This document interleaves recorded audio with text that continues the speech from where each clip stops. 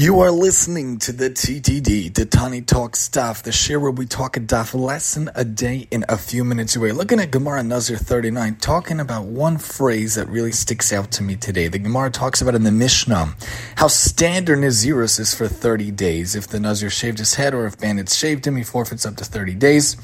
Nazir was shaved whether with a scissors or with a razor, or picked his hair by hand, even a minute amount, even if only a single hair is liable to lashes.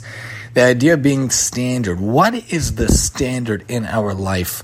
What is the standard that we hold ourselves to, that we try to live up to in our life? Is the standard, the gold standard of our life, that we try to do mitzvahs, we try to do chesed, we try to accomplish wonderful things in our life day by day?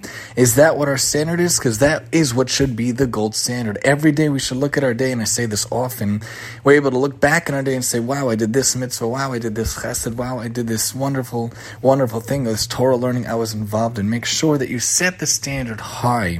Make sure that there is a great standard in your life every single day. Join us next time as we talk on Nazir 40 and the weekend edition of the TTD here, and I'm your host, Tani.